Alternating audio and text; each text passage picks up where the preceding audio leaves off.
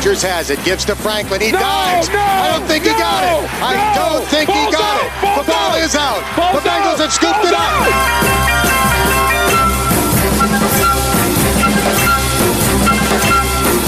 Burrow bouncing in the pocket. His throw caught at the 10-yard line. T. Higgins straight into the end zone.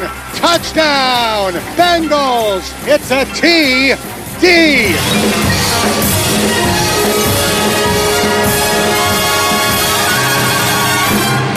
You don't live in Cleveland, you live in Cincinnati.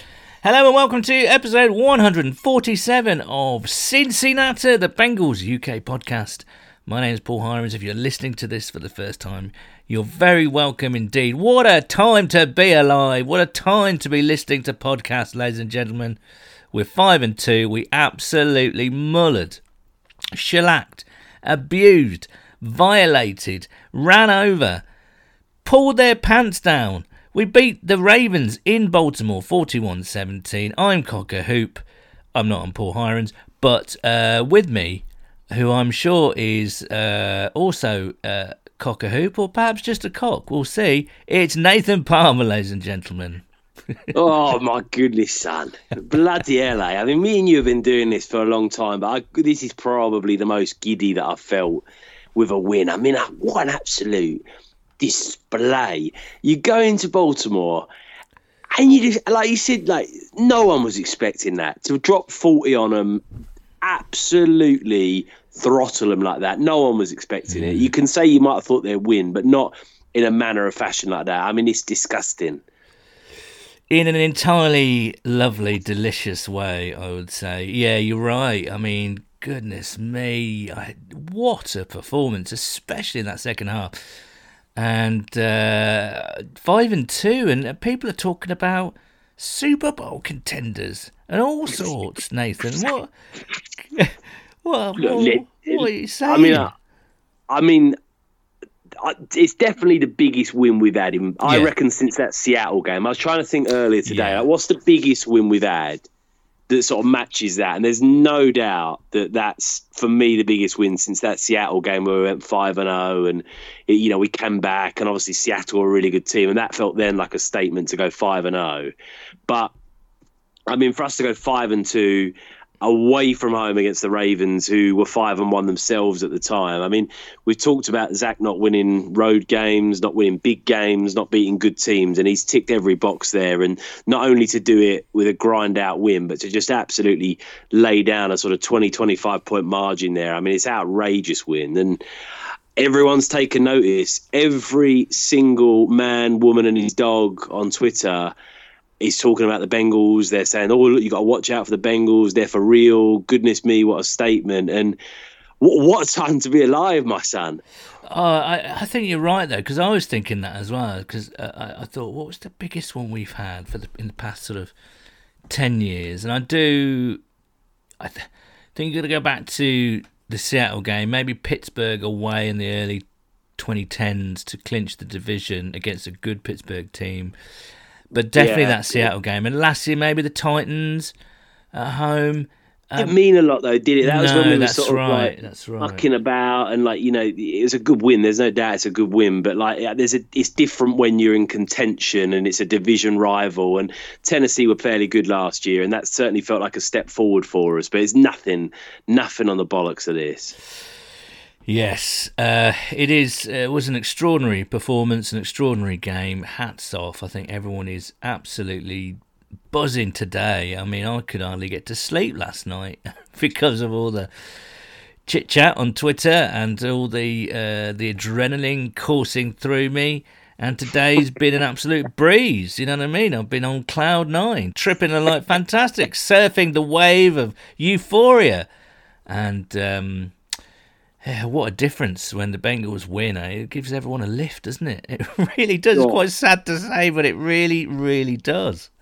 Especially after the last 3 or 4 years of real ineptitude. I think to all of a sudden come in and just start. I mean, it's a quick turnaround. We all thought at the end of last season, coming into this season, that we'd win between 7 and 9 games. I still wouldn't rule out 9, but certainly we said, didn't we, a few times, you and I, to have a good season, a lot of things are going to have to go right this season and fall on the right side of the line. And goodness me, have they? It's like the coin toss situation where we just keep winning the coin tosses. I think it's like 10 or 11, wasn't it, in a row that we had. It feels like that with, the sort of the linebackers are going to have to play well. The O-line's going to have to be a lot better. Jamar Chase is going to have to be good very quickly. And goodness me, everything's falling in line, isn't it? Because that's really unusual for that to happen as well. You might get one or two of those variables go your way. Yeah. But pretty much, the recruitment has been spot on. I mean, look at this. Chido Awuzie is now the fourth best cornerback in the league. Trey Hendrickson is tied fourth for the most sacks in the league. Riley Reef is posting 70 plus grades on PFF every week. Jonah Williams is now healthy. Joe Mixon looks energized and up for it and healthy and scoring touchdowns. Another one for Joe yesterday. Everything has come together. I think we are farther down the pipe than we ever dreamt we would be, I think. 100%. And when we went 1-1 against the Chicago Bears, a lot of people were throwing the toys out the pram and there was panic stations, and it was a game that we really, and even now, 100% should have won. But we felt there wasn't enough progress. But it's funny how sort of 4 weeks in the NFL, 5 weeks in the NFL can really change the narrative, because you look at it now, and I mean, people are really starting to sort of take their trousers down now. I mean, it's become a bit of a... Speak for yourself, mate. But it really, I think people are starting to, see the gold in the distance. Do you know what I mean? It really is. You're 5-2, top of the division, number one seed in the AFC, and we're not halfway yet. So again, I'd just temper that excitement a bit. But I mean, you've got an exciting rookie like Jamar Chase playing like an all-world standard at the moment. Again, no one could have predicted this level of quality from Chase. You maybe would have said that he'd be in the shout for the offensive rookie of the year. You wouldn't say he'd be in the shout. I mean, he's getting his name in the shout for, generally the MVP of the league, the way he's played in the last couple of games. So just extraordinary. And as you said before, we're getting value from everywhere. I mean, what a recruitment from the Bengals to go out there and get all of these players. You talk about Chido, he's been incredible. Mike Hilton has been incredible. Hendrickson has been incredible. DJ Reader has stepped up this year. He was the big acquisition last year, didn't play a full season. He's playing excellently in the middle there. Larry Ogunjobi, it's been excellent as well. They've all stayed healthy, which is, again, just something that we've not been able to get with free agents. You go out there, you pay money for these guys, you pay decent money for these guys. They can never stay healthy historically. And this year, they're all healthy. The chemistry and the leadership, I think, is another thing on these guys. They all come across as very strong, confident leaders in the locker room. Whenever you listen to an interview with any of them, they always come across as very professional. It just looks like a unit that's playing with an enormous amount of confidence. And my worry coming into the season was how they're going to gel. There's so many new guys on that defensive line. It's a completely different looking unit than it was a year ago. How long is it going to take them to learn the system, play well together, get the most out of each other? And goodness me, I mean, it's like they've been playing together for 4 years. You got to give a ton of credit to old Lou Anarumo.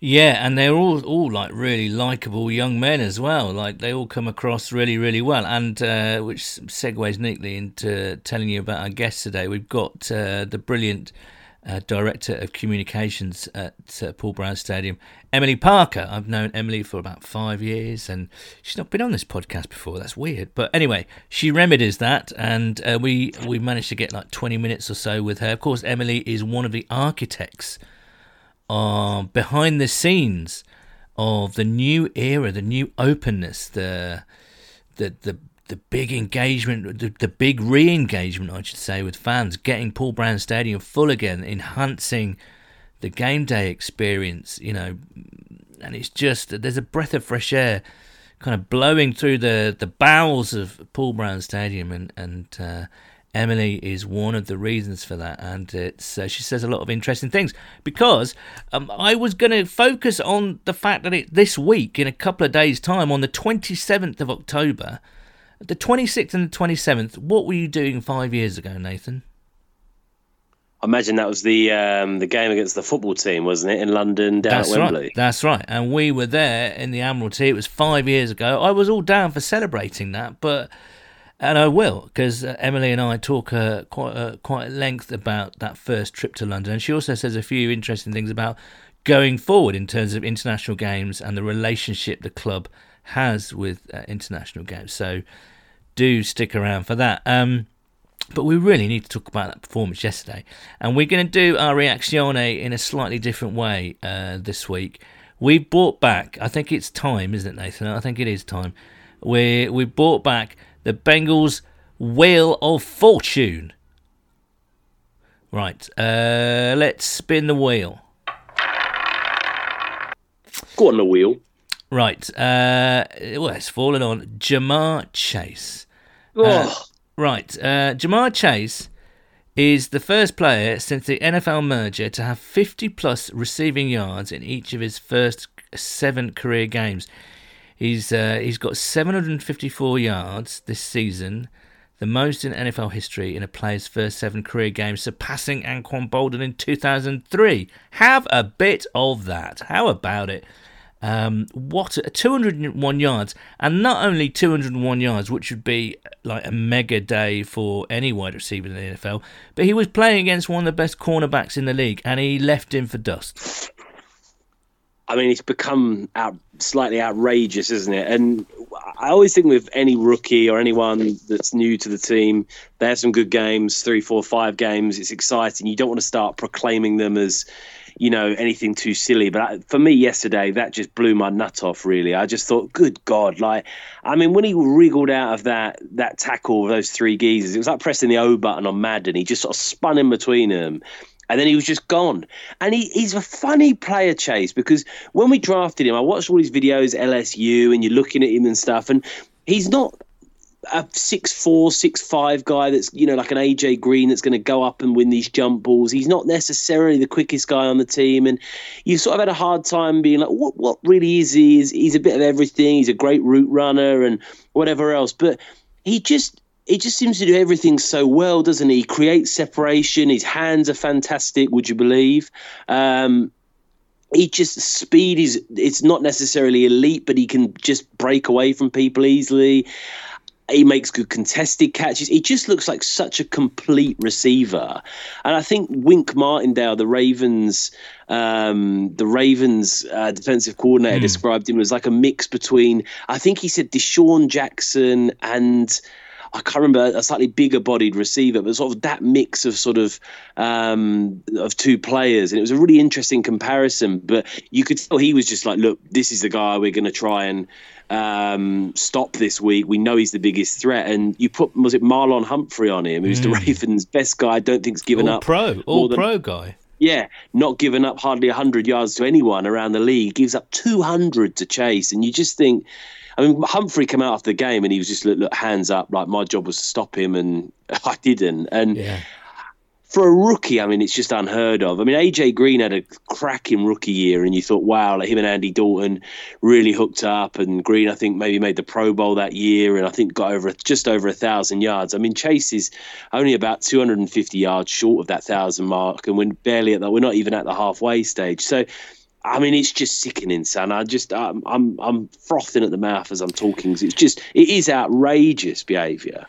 Yeah, it is, and I'm with you. I hate putting all my hopes onto one guy. I hate doing that. I didn't want to do it with Burrow because we know what the NFL's like. Some players take to it really quickly. Some players it takes a while for them to mentally get into it, and I didn't want to label Joe Burrow a saviour. I didn't want to label Ja'Marr Chase a saviour. Would he add to our offence? For sure. And I honestly thought, going back to when we were talking last year, as many listeners will know, I honestly thought, if this guy gets 50 targets, 700 yards, that's a good season. He's looking to get 80 catches and about 1,500 at the moment. It's incredible. And then some, maybe. I don't know. But what's impressed me, I think, when I really sat up and took notice was that Pittsburgh touchdown. when he seemed to just have like a final burst to just, I don't know, it was weird. He was just sort of he's a very smooth athlete, isn't he? And then that's a good word from smooth. I think it masks his explosiveness. But against in that Pittsburgh game, when he sort of stretched out his arms and caught the ball almost on his fingertips, really, there was a burst from nowhere, and you just think, "Ooh, hello there! Where did that come from?" Yeah. And there was a catch as we were driving towards the end of the first half yesterday, when it was like, an intermediate cut. It was a first down. It got us down deep into Ravens territory, and he just put the afterburners on and just like left like Humphrey and a couple of other guys for dead, and managed to get out of bounds, and we got a field goal and went into the half 13-10 up. And I just thought, he's actually a lot quicker than he kind of looks. Do you know what I mean? Yeah, 100%. And then, of course, the touchdown, that ridiculous, as Kevin Harlan called it, he's in a blender and he's away. That kind of, he laid a Lamar Jackson move on the secondary there of his own. But that if that previous play demonstrated his speed, this play, I think, demonstrated his lower body strength. He's got almost like running back's legs. They're quite thick. Yeah. God. Yeah, he's good. Oh, yeah. Oh, he's good. Oh, yes, he's good. It's crazy. He's good. It's crazy as well, because like even last season with Joe Boy, and certainly the season before that with Andy Dalton, we just didn't have any big playability. None. No, I mean, it was non-existent, and you could count on one hand across those 2 seasons any big, exciting plays. And within 7 games, the amount we've had, and it's not just Jamar Chase. I think he certainly contributes towards it with him able to stretch the field, and they have to give him some respect. But you got CJ Uzomah down there catching 40-yard touchdown passes, like throwing cornerbacks to one side. And all of a sudden, Joe Boy seems to have stepped up and nailed this deep ball game, and it's such a threat now for the Bengals that we can beat you over the top. It helps out the run game, it helps out the balls underneath, and it's frankly, as a fan, just damn more exciting to be able to do something like that. And I mean, that's the thing, isn't it? We're not grinding these wins out, with sort of scrappy play on the ground, and obviously the defense is playing well. We'll get to them, but we are doing it with some pretty high octane balls over the top, exciting deep plays, great catches on the sidelines. I mean, it's been entertaining, certainly, and it was bloody entertaining yesterday. Yeah, absolutely. Incredible scenes, really. Let's spin that wheel again. Go on, son. Give it a good spin. Right, it's come up. The coaches. Wow. I think Zach Taylor called pretty much a perfect game yesterday, and we're starting to see a lot more invention now. Once they get the running game going a little bit, they can do some more play action. There's a lot more kind of motion and deception, and that CJ Uzomah touchdown, I think, where there was almost like they faked the screen where Tyler Boyd ran out to the right, and I'm not kidding, something like 4 Ravens defenders absolutely swarmed, and they just thought, their eyes widened, and thought, well, we're going to knock this guy here we go, and it was like, oh dear. He's thrown the ball to Uzomah, and Uzomah's just like powered his way through. One defender left, and he's in. The play designs are really nice now, and I think there's a sense that it's starting to come together. Executing, they're really, and of course playing with confidence helps. But and I think there's a great of understanding about what each other's doing and what they can do and can't do. I think Zach had a really good game yesterday, and had actually a really good game in Detroit as well. Couldn't agree more. And Zach Taylor at 1-1 was in so much hot water. I mean, his seat was burning hot after 2 pretty awful years, and a lot of people were thinking we're not making enough progress here. He's had a lot of time. He's had 3 good off seasons, 3 high draft picks. We've spent $200 million on that defense. We need some results. And I mean, the last 5 games, we've seen that. We've seen that progress. We've seen the game planning be better. We've seen the time management be better. We've seen some extraordinary performances across all three elements of the team, and this is what everyone was gasping for, and all of a sudden their thirst has been quenched because it's been excellent. And I think yesterday how much I rate John Harbaugh, and they've gone in there, they've out game planned, out schemed the Ravens, and it's an extraordinary performance from the Bengals to go in there. And how sweet must it be for those guys after being out coached last season, the year before? I don't think they knew what hit them when they went into Baltimore. And that must be very sweet for those guys. And it's so interesting with Zach Taylor as well. And by no means, because we've been pretty good for the last 4 or 5 games, does that mean that that's it and Zach Taylor's the coach of the Bengals for sure. I mean, he's certainly turned things around, and he, if I was Zach Taylor, I'd be walking around shirtless around the complex.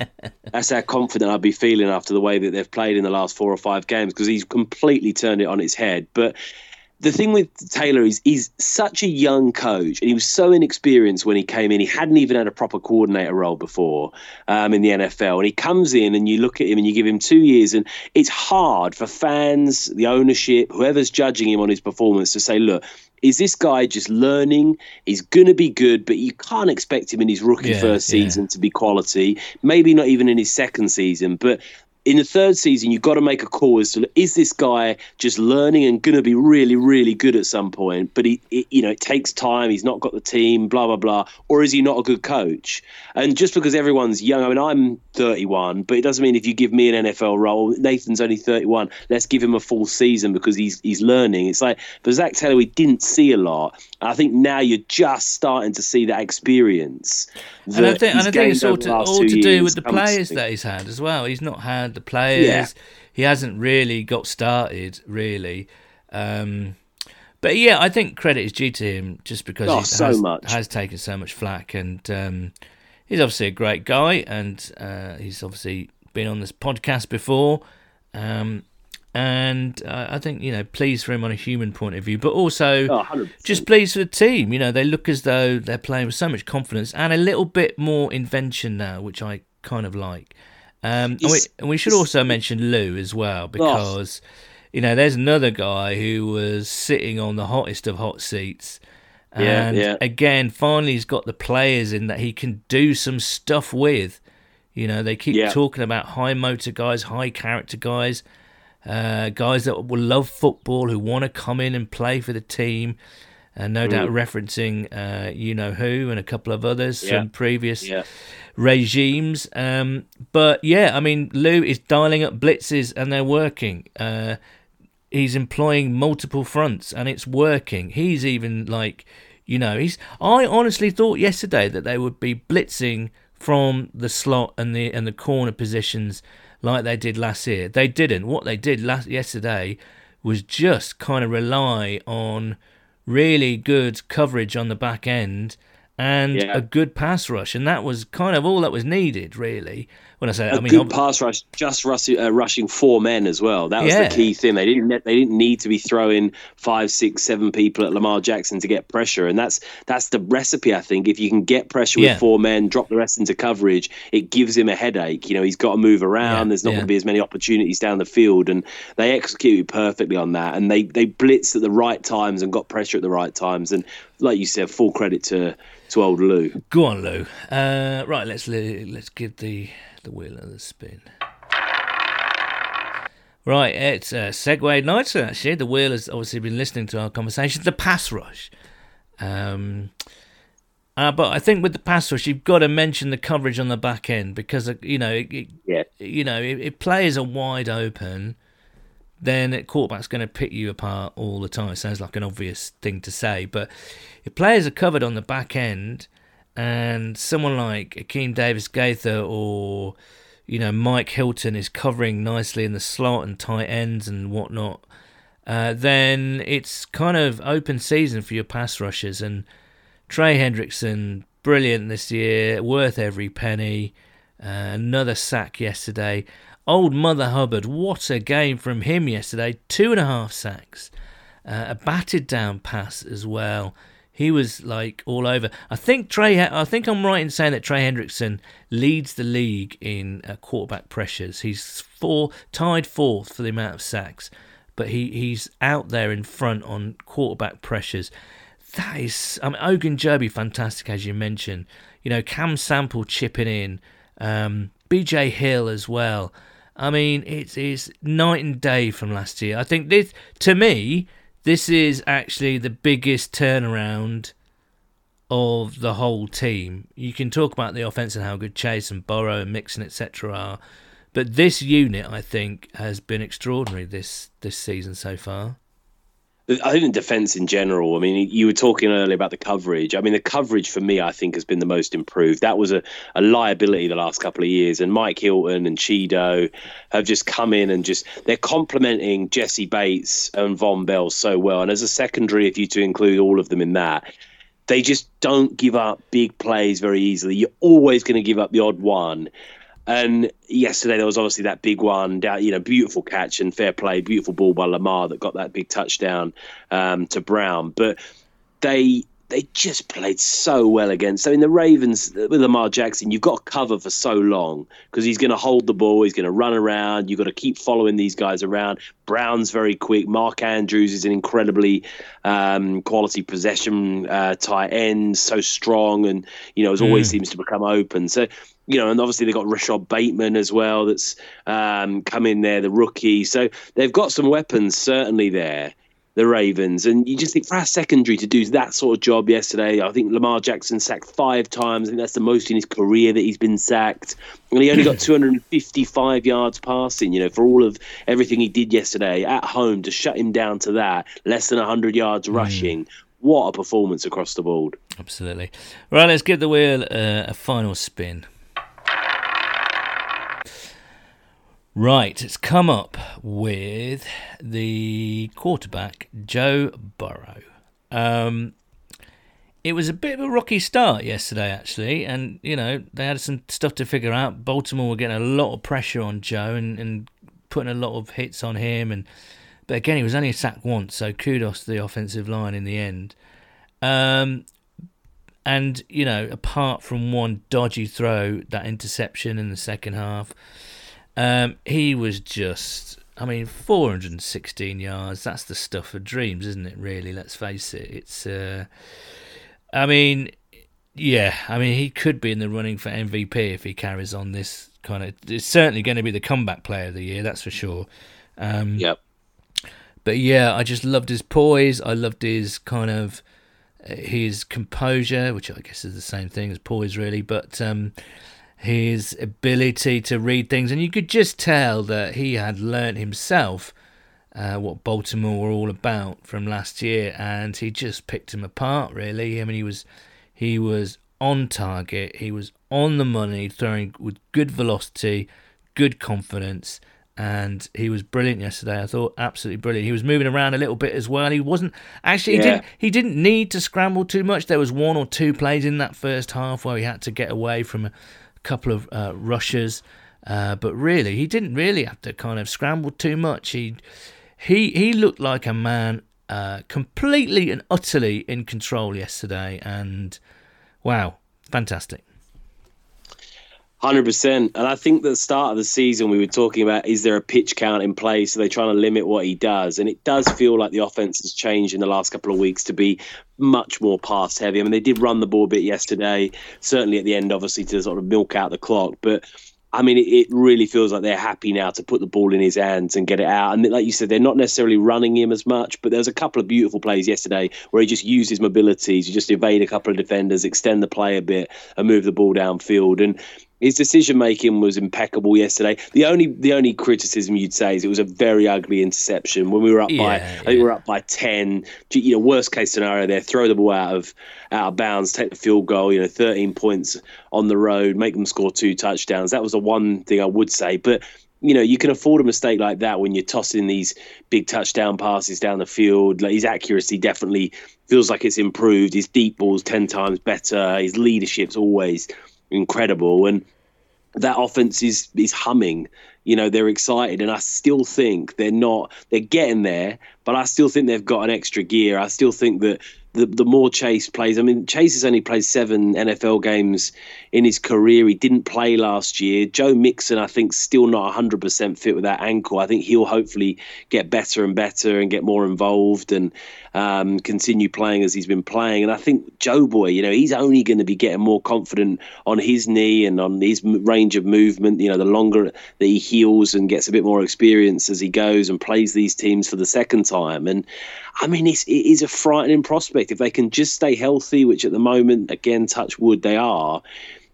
I mean, it's a formidable offense, and obviously led by its captain with Joe Boy. And wow, I mean, we're lucky, aren't we? We're lucky. Very much so. And they flashed this, haven't they? Even at times last year, the offense looked as though no one could stop them. But it's just a case of consistency from here on in. And they did look.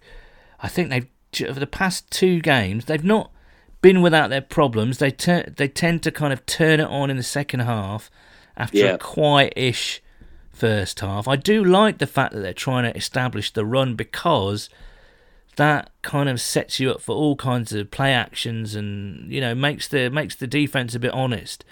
But you're right, they're obviously more dangerous when they the run game, I mean, really came alive sort of in the second half yesterday. There was that really good mix and run for the touchdown, which was very well timed. And then P. Ryan's long run, full credit to him. I mean, he just found a huge gap in the defense and just shredded through it. So the stats looked inflated. I mean, if you looked at the stats on the running game, maybe going into that third quarter, about 30, 40 yards. I mean, they really bottled Mixon up and P. Ryan up for the first bit, but then they sort of came alive at the end.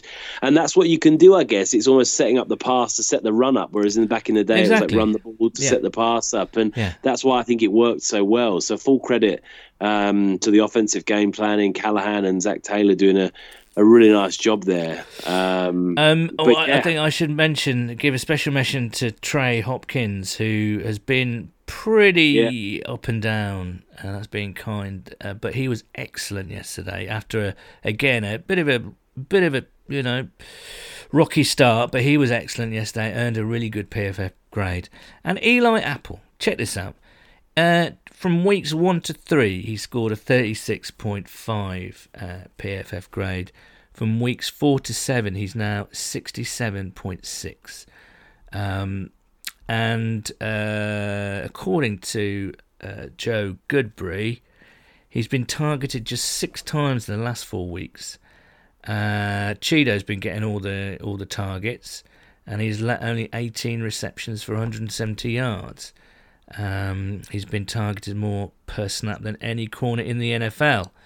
And Cheeto is the 4th best cornerback in the league at the moment. But yeah, special mention to Eli. I think we did see him targeted in those first couple of weeks, but in the last, I don't know what they're doing, whether they are, as Joe said, they are funneling somehow towards Cheeto more. But I just wanted to mention Apple because it's easy to slag him off, but he's had a good couple of weeks. I think he's been pretty solid. Right, that's the end of Wheel of Fortune. Let's hope we don't have to bring out the Wheel of Misfortune now anytime soon. But yeah, let's get to Emily. Sit back and relax. We've got 25 minutes with the brilliant Emily Parker. And now, as promised, we have, for the first time on this podcast, and I can't quite believe that, because I've known her for 5 years, it's Director of Communications, Emily Parker. Emily, welcome to Cincinnati. Yeah, thanks for having me. Excited to be on today. Now, you've probably seen us wittering on social media that 5 years ago, we wanted to celebrate the 5-year anniversary of the Bengals coming over for the first time. And we're not quite there yet. I think that's going to be in a couple of days' time, isn't it? Towards the sort of middle of next, we're recording this on the 20th, and it doesn't matter when we're recording it. It all gets a bit kind of confused when it comes to podcasts. But I wanted to get you on because you were an integral part of that experience 5 years ago. This time 5 years ago, I guess you were packing your suitcase and preparing. What was the feeling like within the building about coming over to London? I guess it was a bit of an unknown. Had you done your homework? Because there's a lot of logistics to figure out, and it's a different experience to your usual game day Sunday, right?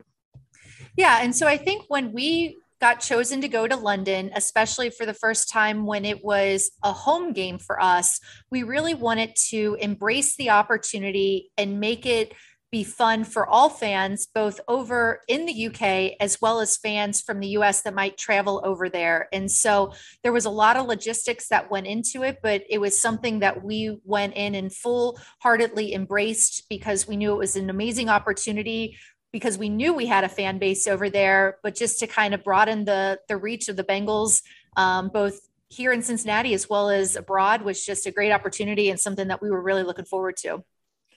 And before we get on to the actual events that happened over that weekend, because I think for those that were there, I'm talking from a British perspective, it really was a weekend that I don't think any of us will forget. It was unbelievable. As you know, we only get to watch games scattered around the country on laptops and on our own. We don't have the usual sports bars outside of the big cities. So getting together as a fan base was just something incredibly special. But when you touched down, were you aware of the fact that a lot of American fans had taken up the opportunity as well? Because I think I was surprised when I first went to the Admiralty on the Thursday night there, how many fans were there already. I mean, you must have been delighted with the take-up locally. Yeah, and so with the way that these international games work is obviously they're designed to, appeal to the international crowd. And so you get a set number of tickets as one of the teams playing that you can, sell to your fan base here locally. And we went through that allotment incredibly fast and went back to the league several times asking for more tickets. And so I think at the time when we went over for the first time, we were one of the top 3 or 4 teams in terms of tickets sold by a fan base. So we knew that the interest here from our fans in the US was incredible, just by the fact that we not only sold out of our original allotment, we went back to the league several times begging for more tickets to be able to help as many fans who wanted to go be able to have access to tickets. And so it was a tremendous turnout. And I think everybody that went over there had such a great time. And that's why many of them came back when we went to London a second time. Were you surprised by that? Because sometimes, you get some people saying, man, they've taken a home game away from us. And it's a lot of money to come over to cross the pond. Were you surprised by the amount of people that were really up for it?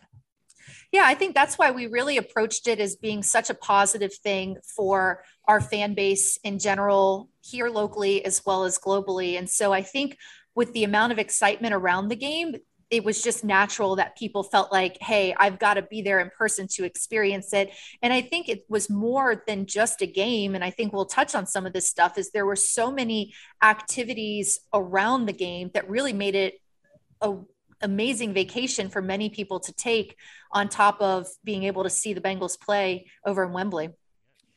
Now, I mentioned earlier that I came down to, I'd already hassled you on email, as is my wont on an infrequent basis. But I came down to the Admiralty. I didn't know what to expect from the weekend. I was looking forward to it, obviously, but it was kind of we were a relatively new fan group, so I don't know how we saw the weekend. It was an opportunity. It just was an opportunity really to meet more fans from the UK and across the pond.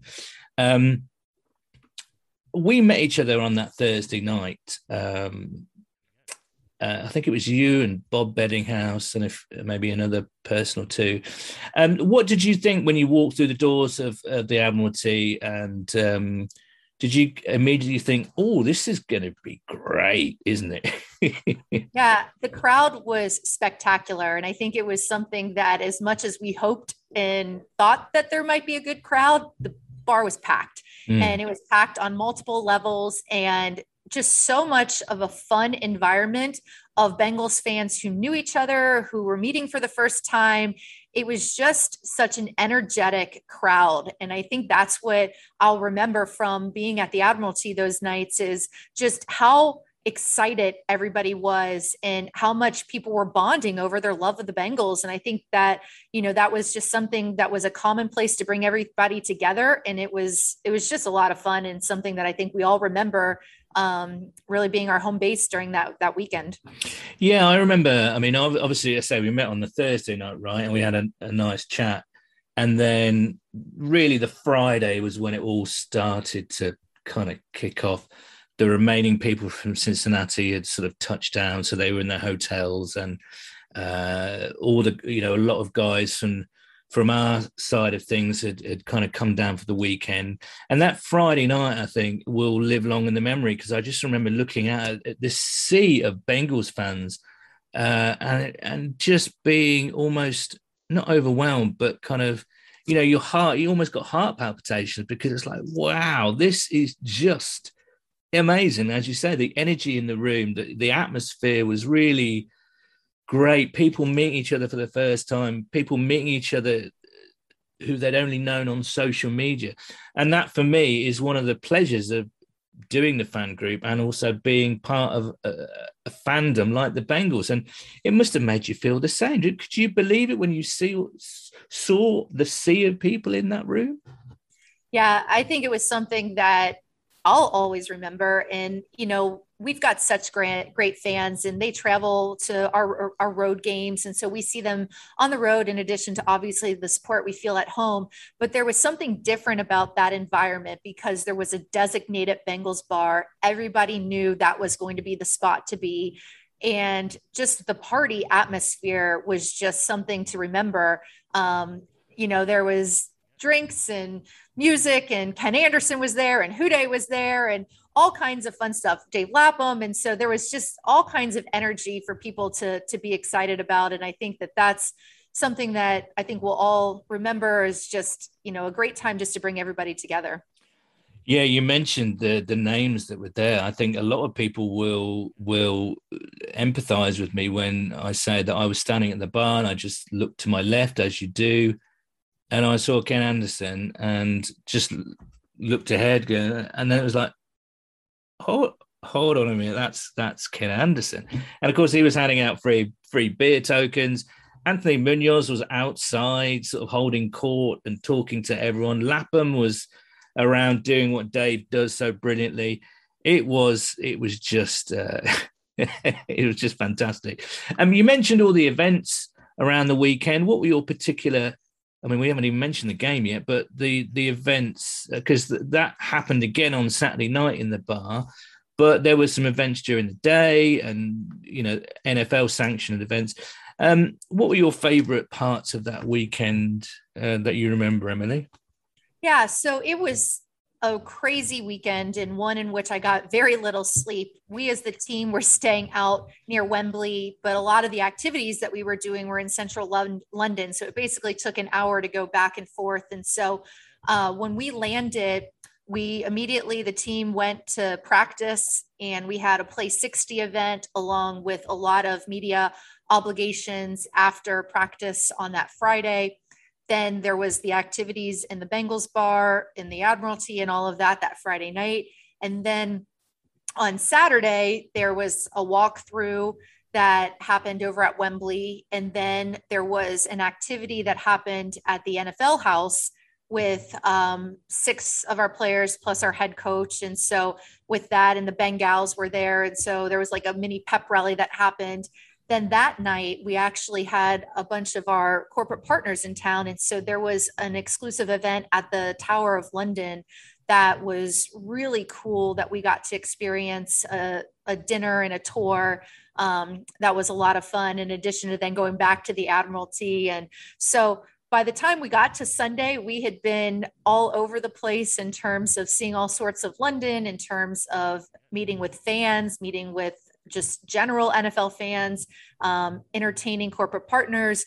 But it was a fun experience. Oftentimes when you go to London, the next week you lead into your bye. That is a for sure useful thing, because you definitely need some time to recover with all of the things that you do while you're there, in addition to the time change. But it's still a lot of fun and a lot of great memories. I'm so glad you got to see a little bit of London, because you're working I mean, a lot of NFL teams tend to fly in quite close to the game, like on the Friday, I believe, and then leave pretty much straight afterwards. So it is kind of in, out, almost military style, you know.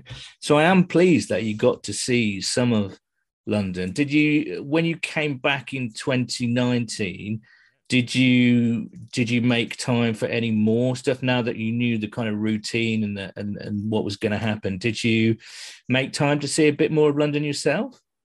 Yeah, so now the NFL has been playing games over in London for many years. They have streamlined some of the activities after getting feedback from teams in some ways of how draining it is for the players to have to go back and forth. And so we now only have to do the stuff on Friday. So basically everything took place after our practice, and there was no longer the obligation to do the player related content on Saturday. And so there was obviously the Admiralty came back both nights that we were there. We had some corporate partners, but we basically took them to the bar versus doing a separate event. And so there was more time. I actually saw the musical Big while I was over there the last time. And so it's great. And I think now that they've kind of streamlined the responsibilities of the team, knowing that it is a business trip, we are there to play a game. I think that was something that was a lot more helpful this past time versus the taxing media obligations we had the first time we went over.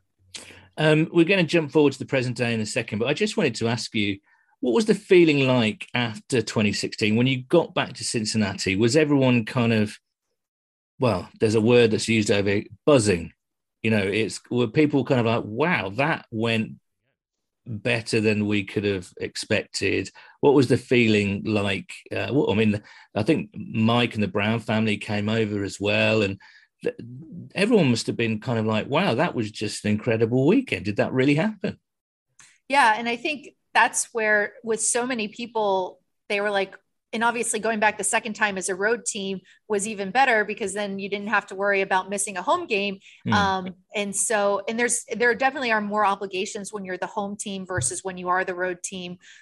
Just given some of the way that, you know, the whole game and the game atmosphere work. But generally speaking, we got so much positive feedback that it was definitely the feedback was, the next time the Bengals go, I'm going back. And that's why we saw so many people that had made the trip the first time. I think in some ways what surprised me was how many people went a second time. And I think that, you know, sometimes you wonder if that perhaps was a one and done experience. And it was quite the opposite, where people had such a good time the first time that they all wanted to go back the second time. And just moving things forward, it looks as though Germany is going to be added to the slate of international games. Cincinnati has German heritage. But selfishly, we'd love you to come back to the UK. What's next for the Bengals in terms of international games? Is it just kind of a wait and see situation? Do you make it known to the NFL that you would be open to playing abroad again? Or is it a case of you just have to wait for the NFL to come knocking? Yeah, I think we're all interested to see where this all goes with the addition of a 17th game. I think part of that was designed in looking at the international landscape, obviously coming off of COVID and last year not playing international games, this year reintroducing them.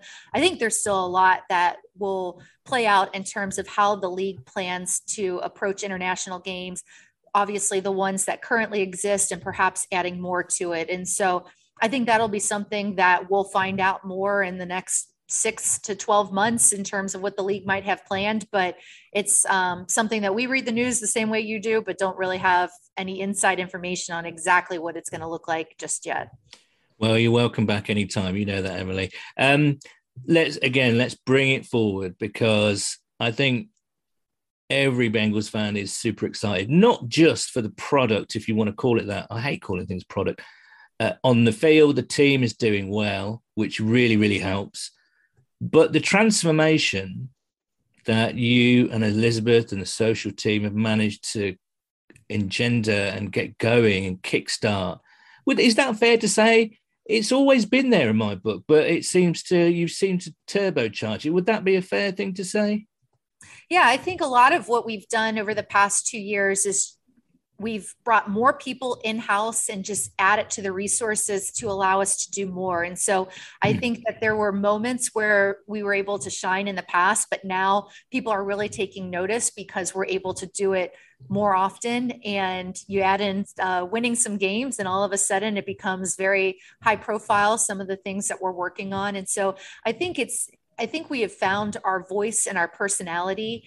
And I think that is also what has really resonated in terms of our social media presence is we're able to be self-aware and make fun of ourselves at times when you need to do that. And other times just produce really good content that all football fans can enjoy. And so I think that's really been something that's been fun to watch the past 2 years, to really see kind of a vision come to life and people really take notice.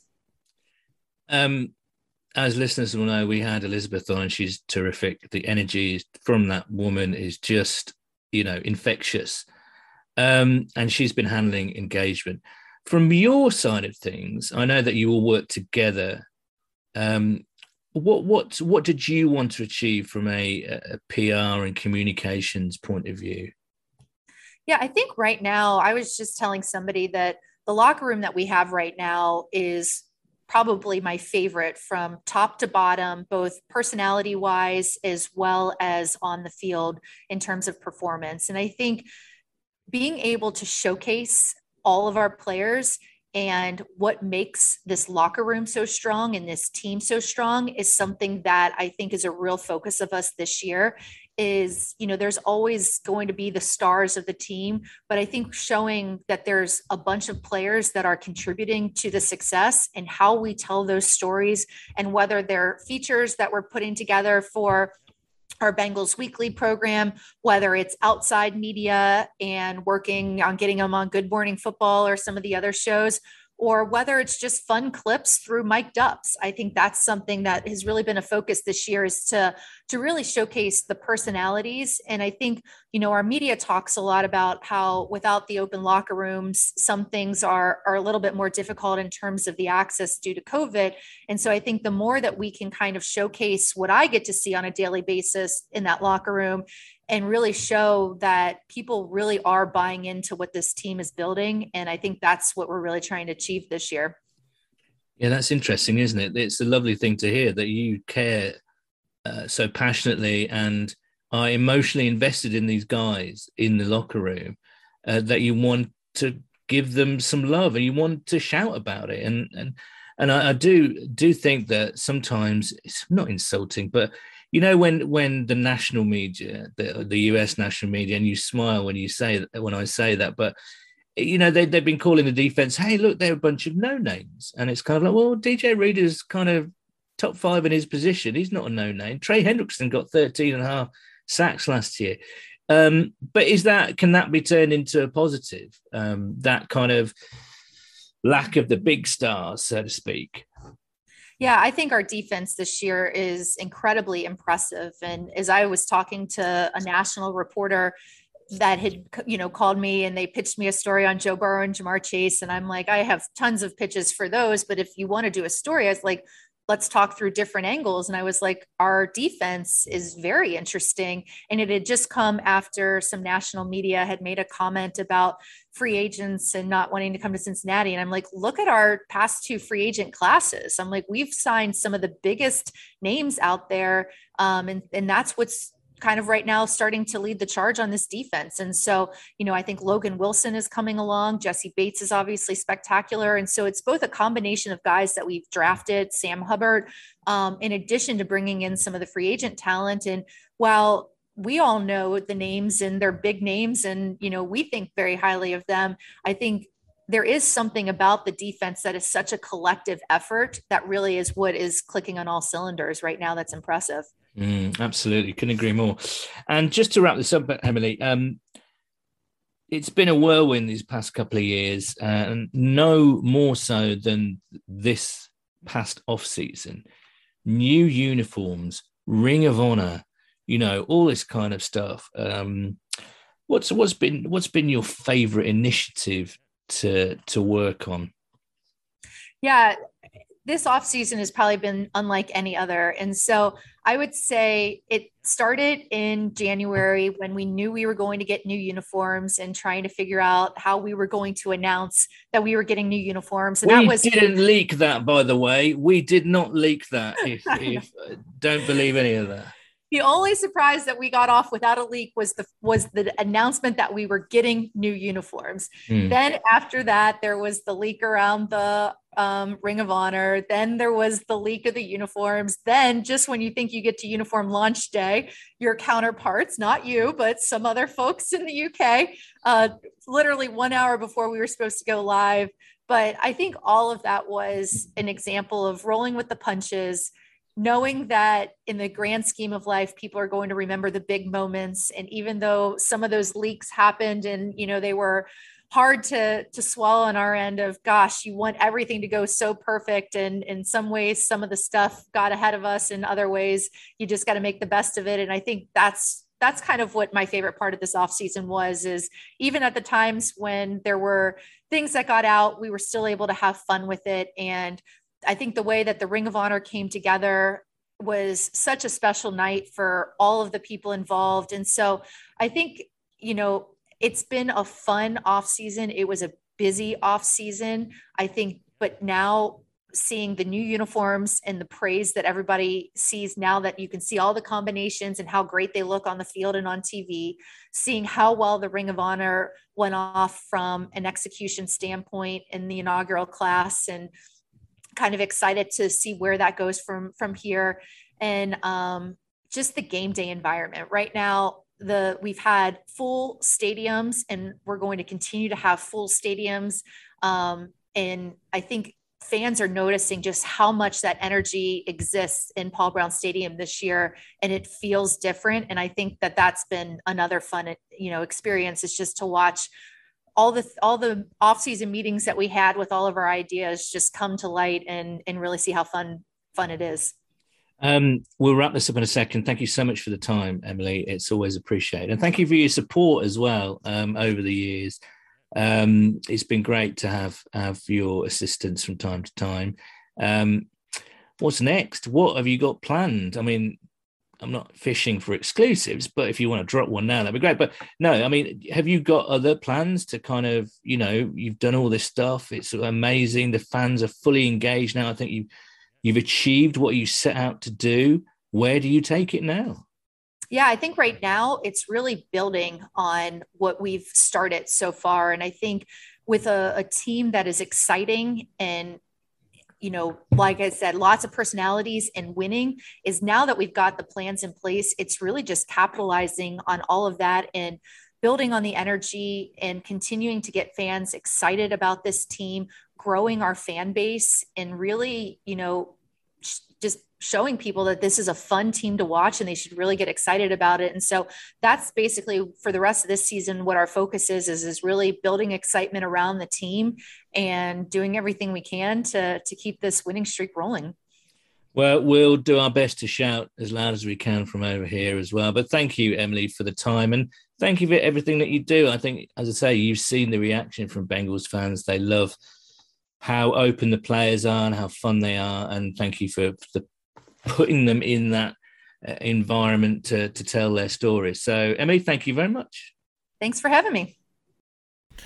Well, there we go. A huge thank you to Emily there, and some really nice memories from 2016 in the Admiralty, and just a reminder what it's all about. And I think our meetup last week as well is kind of remind you what this is all about. Yes, it's about watching games and having fun and enjoying it while it's winning, but you can't beat going to a meetup, can you? And meeting everyone and enjoying everyone's companies and making friends and all the rest of it, really.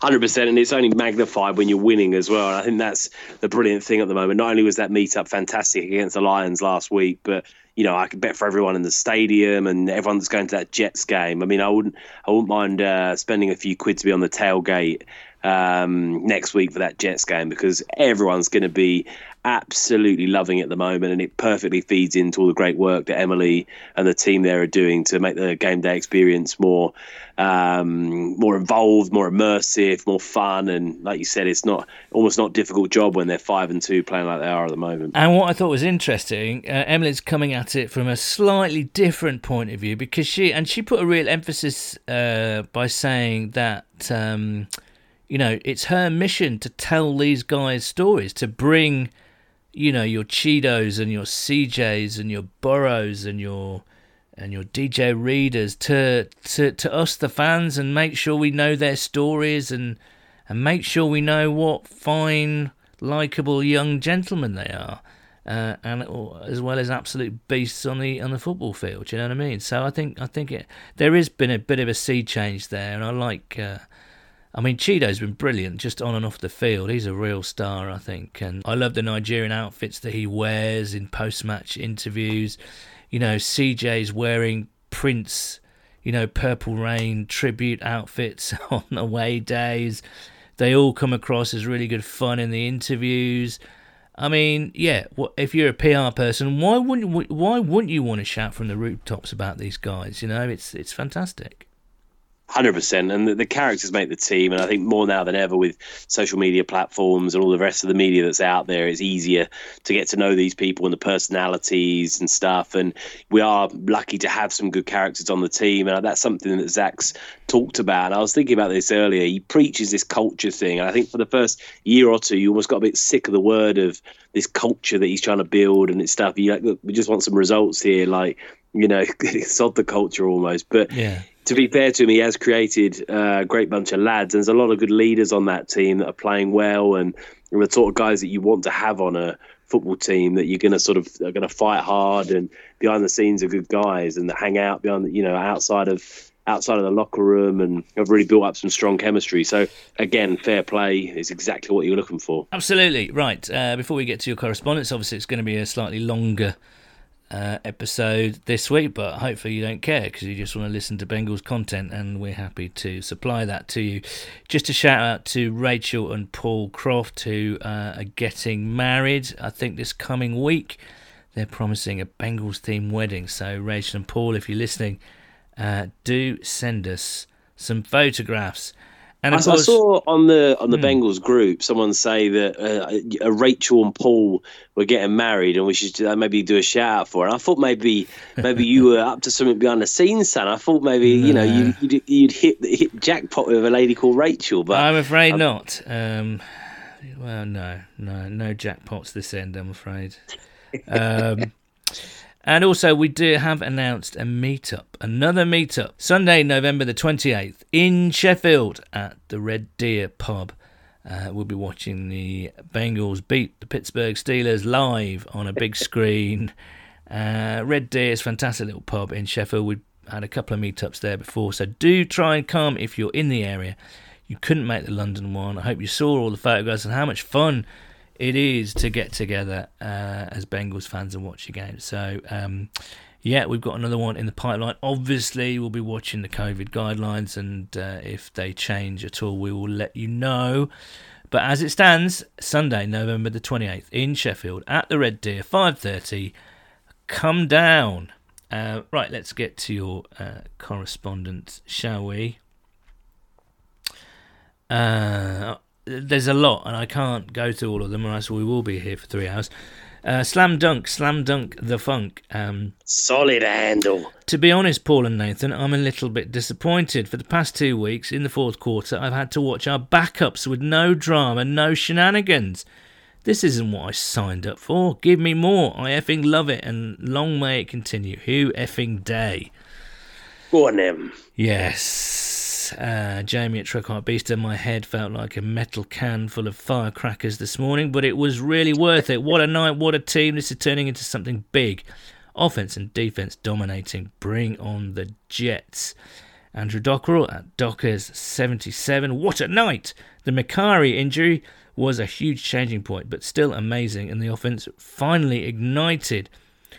Jets followed by banged up Browns at home, Raiders off a bye, Squealers at home, dare we say 9-2, 8-3, Amazing. Oh, here he goes. What's he drinking? Amazing start, but all about how we go from here. Agree, but he's right. We could. Yeah. We are capable of doing that, I have to say. I think it's really interesting because it's a different game now for the Bengals, because it's woken everyone up, and it's woken up the press, it's woken up the people on Twitter. I think everyone's going to be looking at their power rankings this week. The Bengals are going to be in the top 10 of every single one. They might crack a couple of top 5s. And it's going to be, for the Bengals, interesting, playing with expectation. People are going to be looking at them now. They're going to say, right, the Bengals should absolutely hammer the Jets this week. They might be the favourites for the Browns game. You know, all of a sudden, it's a slightly different expectation. It's not, we want to win a few games because we haven't won any games for 3 or 4 years. It's like, actually, we want to make the playoffs now. And all of a sudden, when you make the playoffs, we haven't won a playoff game since 1990, so we want to win. So it's a different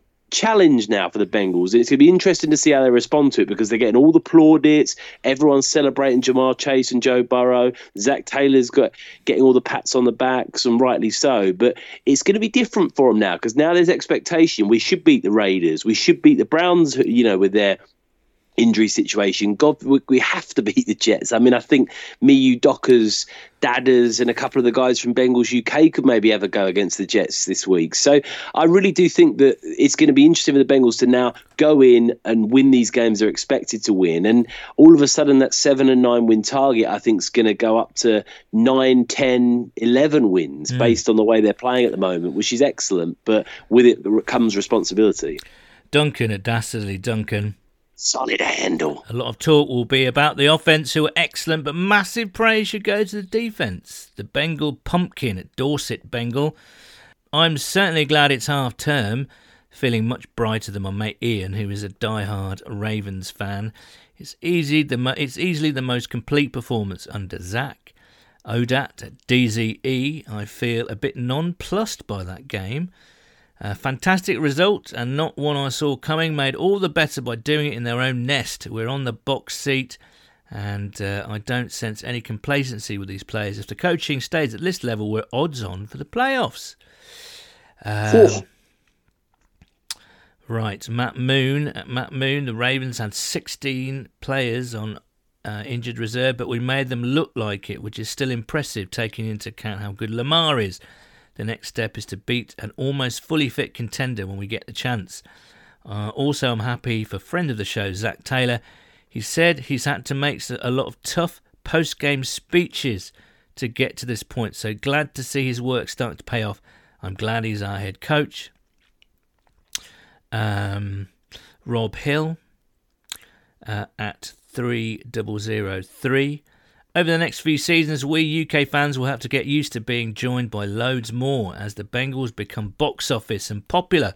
Burrow and Chase will raise our profile sky high. I'm going to enjoy pointing out that I love them when they weren't great. I mean, I welcome all these bandwagoners, I must say. This is what our mission is, to grow the community over here. But so more people, the better. Donny at Ippy chuffed to pieces, bouncing off the walls, watching that. Dan Waite at DNKW, adjusting to the pressure the Ravens defense put on us. It was tricky in the first quarter, but we seemed to manage it pretty well thereafter. Hooday, Dan. Pete Brook, what a win. Hats off to every single player, but I want to congratulate the coaching staff more. They out-coached Harbaugh, Wink, etc., and their team gave up, 10 minutes to go. Dave Cass, come on Didier. Solid handle. Without doubt, our best performance for an awful long time. To quote from the Belichick mantra, everyone did their job. Brilliant, just brilliant.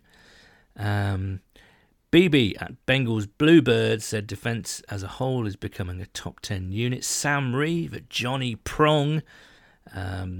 Incredible team performance. And listen pre-game to your slot on UK podcast, Ravens podcast, Paul. One of their guys said they were gunning for our O-line.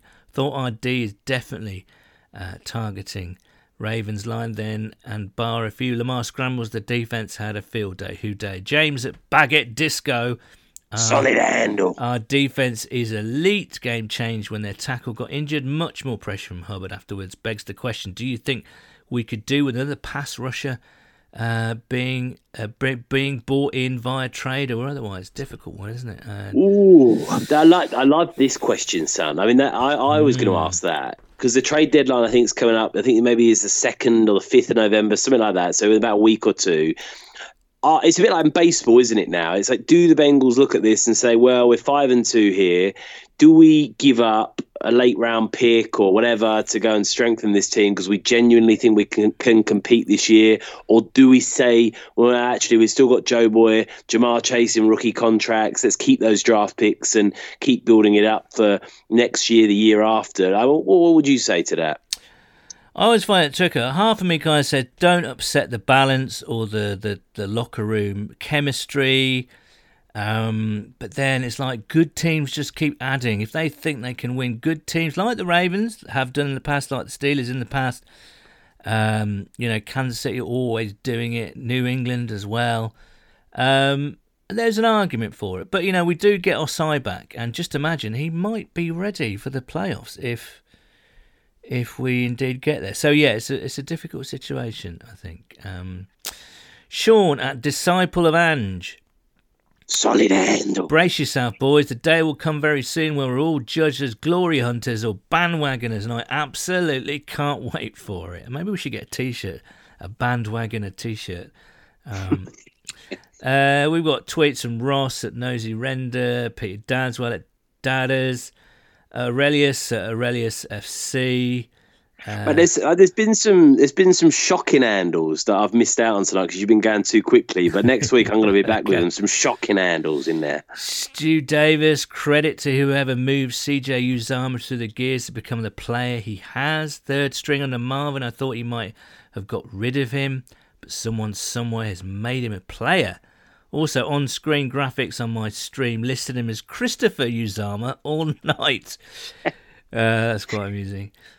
Northern Bengal. Is that his name, Christopher? I don't know. It could be. I don't know. I want to know what CJ stands for. If CJ, I bet he's Christopher John or something. Yeah. Northern Bengal at Bengal Stewart he's been a loyal fan since 1979. He says this team feels different in a good way. Matthew at Our Matt says, I owe Zach Taylor an apology. Matt Gibbs at Wakey Ram is delighted. Andy Bennett says it's Bennett Carew says it's a complete solid handle team performance. Phil every geezer and his dog's messaging tonight. I know, but I feel obligated to mention everyone as much as I can. Phil Hatton at Bengal Blue Boy. This is the last one. Solid handle. We're on our way to Sheffield. We shall not be moved, just like a team that's going to win a playoff game. Oof. So no doubt we'll be seeing Phil in Sheffield. I can't wait for that. I haven't seen Phil for a while. So there we go. Thanks so much for all your correspondences. Everyone's obviously delighted. You can get us throughout the week at Houday_UK on Twitter, Bengals UK on Facebook, and Bengals_UK on the old Instagram. So do get in touch and keep in touch. I think, it could be quite a fun couple of weeks. The Jets this week, as you say, I think we're sort of 10-point favourites already, which is unheard of for us. But you've got it without Zach Wilson.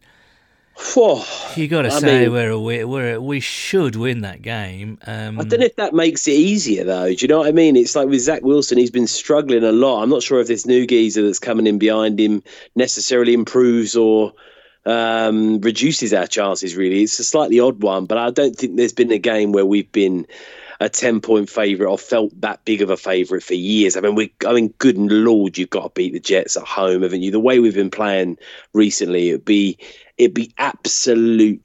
I wouldn't say it'd be a disaster because that's being a bit dramatic at being 5-3, even if we lost. But it would be a huge surprise, I'd say, if we couldn't turn them over, the Jets. I just think if we can be smart, sensible, keep people healthy, keep Joe Boy upright, you back yourself to have enough quality on both sides of the ball to slow them down. I mean, I just can't see how they're going to score more than 17 points on our defence, and I just can't see how Joe Boy, Mixon, Chase, T. Higgins, if he can play a bit better, how we wouldn't be able to put 20 or 30 up on them at home. Do you know what I mean?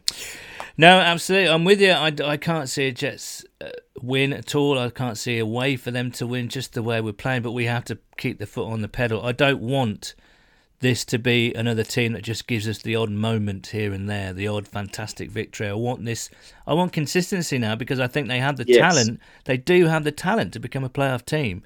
But the key is concentration, focus, motivation, all those kind of things. We should be all right. Anyway, we will be back with our online tailgate on Sunday, on Halloween, October the 31st. And I believe it's a bit of an earlier start. I've got to check this because I always get this wrong. Yeah, 5 o'clock, Sam. Yeah, that's right. So we will be starting, I believe, at 3:30 in the afternoon for a couple of weeks until the Americans catch up with their daylight savings thing. But yeah, I can't wait for Sunday. And then, of course, we've got the Browns the week after. So we just keep on rolling. Thank you so much for listening. It's a Who Day from me. And a Who Day from me. Cheers, guys. And it should also be noted that the views and opinions expressed within this podcast do not reflect those of the Cincinnati Bengals organisation.